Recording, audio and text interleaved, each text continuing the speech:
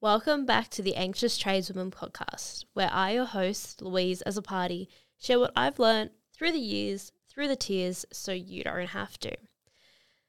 This is episode 19, and we're talking about matching to create rapport. So, what is rapport? So, you know those people where you feel like you've known them forever, and it's just kind of like, or when someone says to you, hey, do I know you? And you just are like, what are you talking about? No, I don't. Building rapport is something we can do consciously and unconsciously. So sometimes we just do it, and sometimes we have to do it a bit consciously to get us into the rhythm of being in rapport with someone. Okay. So why am I talking about this? How does this impact tradeswomen? So, one of my lovely clients, I mentioned her a bit last episode as well, so this is a bit of a continue on from that. You're 50% of every relationship. When we go into workplaces as women, we usually, creating rapport, we usually do it with people who are like us. So we tend to be friends with people who kind of sit like we generally end up sitting like our friends, moving our hands like our friends, using language and having inside jokes like the same language as our friends. We kind of come to the conversation with the same level of energy as well. So this kind of stuff happens unconsciously with friends and stuff like that.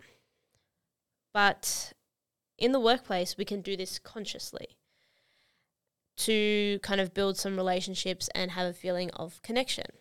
Now, I'm not talking about changing your whole personality to fit in. That is not what we do here. Hell no. We are not changing our personality, our likes or dislikes to fit in. Okay? So, matching to create rapport. So, unconsciously what we do is we tend to find ourselves moving our hands similarly to our friends, right? We can consciously do that with coworkers to create a feeling of connection and comfortable kind of thing. So we can do similar hand gestures and we can match their energy as well. So, you know, like when you're like super hyped up and you're like, yeah, and you're like, and then you talk to someone and they're like really low on the scale and they're like looking at you like you're a crazy person. Or if you're the person who's like super low energy and you come in and someone's like, yeah, this is so exciting. And you're just like, no. And you kind of flinch away from the person almost. So if we're matching people's energy, it just creates like a feeling of comfort quite easily. So then say if we are in a work meeting, or we can use it for interviews, we can use it for any situation where you do a quick gauge. What's the energy like in the room? You're like, so you kind of like match that and you can kind of be a level above or below. And if you really want to get into using this technique, you can kind of use it to bring people's energy up, like slowly bring them up level by level, or kind of bring them like off a high, like kind of down to like a calm level kind of thing. But we just go with matching, like kind of getting in the similar range to the energy. And then we can start using similar hand gestures that they're using. Like obviously we're not going to do this all the time, but we're going to go in if we're talking to them. If they're using lots of hand gestures, then use lots of hand gestures when you're talking to them.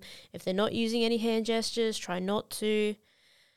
So with this, we can start to build connection in places where we might not have connection, but we want connection. So we can say if we're sitting around at a lunch table at work and you like tend to sit on your own and you don't know why, or you want to kind of start to, like you don't want to sit on your own, you want to feel more included. You can make yourself feel more included by doing this, and then you'll find yourself getting invited into the space a little bit more. So we're not changing personalities, we're not changing your likes or dislikes, nothing like that. We're just building rapport. We're matching the energy level, matching hand gestures. And you kind of see it like when you're looking at the guys at work, say at the team meeting, they're often all standing the same way. So you can stand the same way with them, and it's kind of like an unconscious thing that their unconscious mind will pick up that, oh, look, she's like us kind of thing. You can also kind of, if you wanted to, match topics. So say if, the co-workers are always talking about the football, you can, I don't know, Google like 10 football, like what happened in the football this weekend, and have like a few little things to say in the conversation. So you match the topic. You're not changing your whole weekend to get in there, but lots of times you can quickly find things on Google as well, if you wanted to go into it that much. I often teach this I do bring this up with male managers if they're trying to create a relationship with female, not a romantic relationship, but a workplace relationship, and like a feeling of trust in the workplace with female employees. When the first time I ran this, I had a really, really tall guy and a really, really short guy, and these guys were the ones that kind of got me into this group to speak to all these other managers, and they were there in the workshop. So I kind of made a bit of fun of them. So I was like, see, Matt, like you're at their eye level. They don't feel spoken down to you. And then I'm like, other Matt, you are very tall. So you may need to like kind of sit or like lean against a bench or something to bring your height down, or have the conversation seated so you're not kind of towering over in this case we're talking about female apprentices, so you're not towering over the female apprentices and there's not that unconscious intimidation there. So things like the way that you're sitting, standing, you can adjust them slightly to match them. Using hand gestures, the language, the kind of forcefulness of the voice. These are all things that you can match to kind of create a point of safety. So we can do this as female tradies, we can do this to match the guys. We can do this to make new apprentices feel more comfortable. We can do this to create a connection with management. We can do this to match the energy of a job interview. We can do this in so many different areas, and it's just something that you can just I like to do it just for fun. Like if I like kind of in a conversation and I'm not really like part of the conversation, like standing in a group, I like pick someone to kind of match, and then like just kind of, just see what happens just for a bit of fun.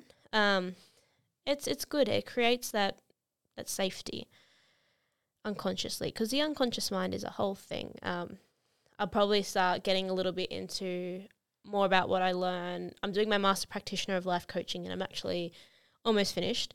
So a lot of the stuff that I implement and talk to you guys about is stuff that I've learnt in that course and then meshed it with my experience of being in the trade.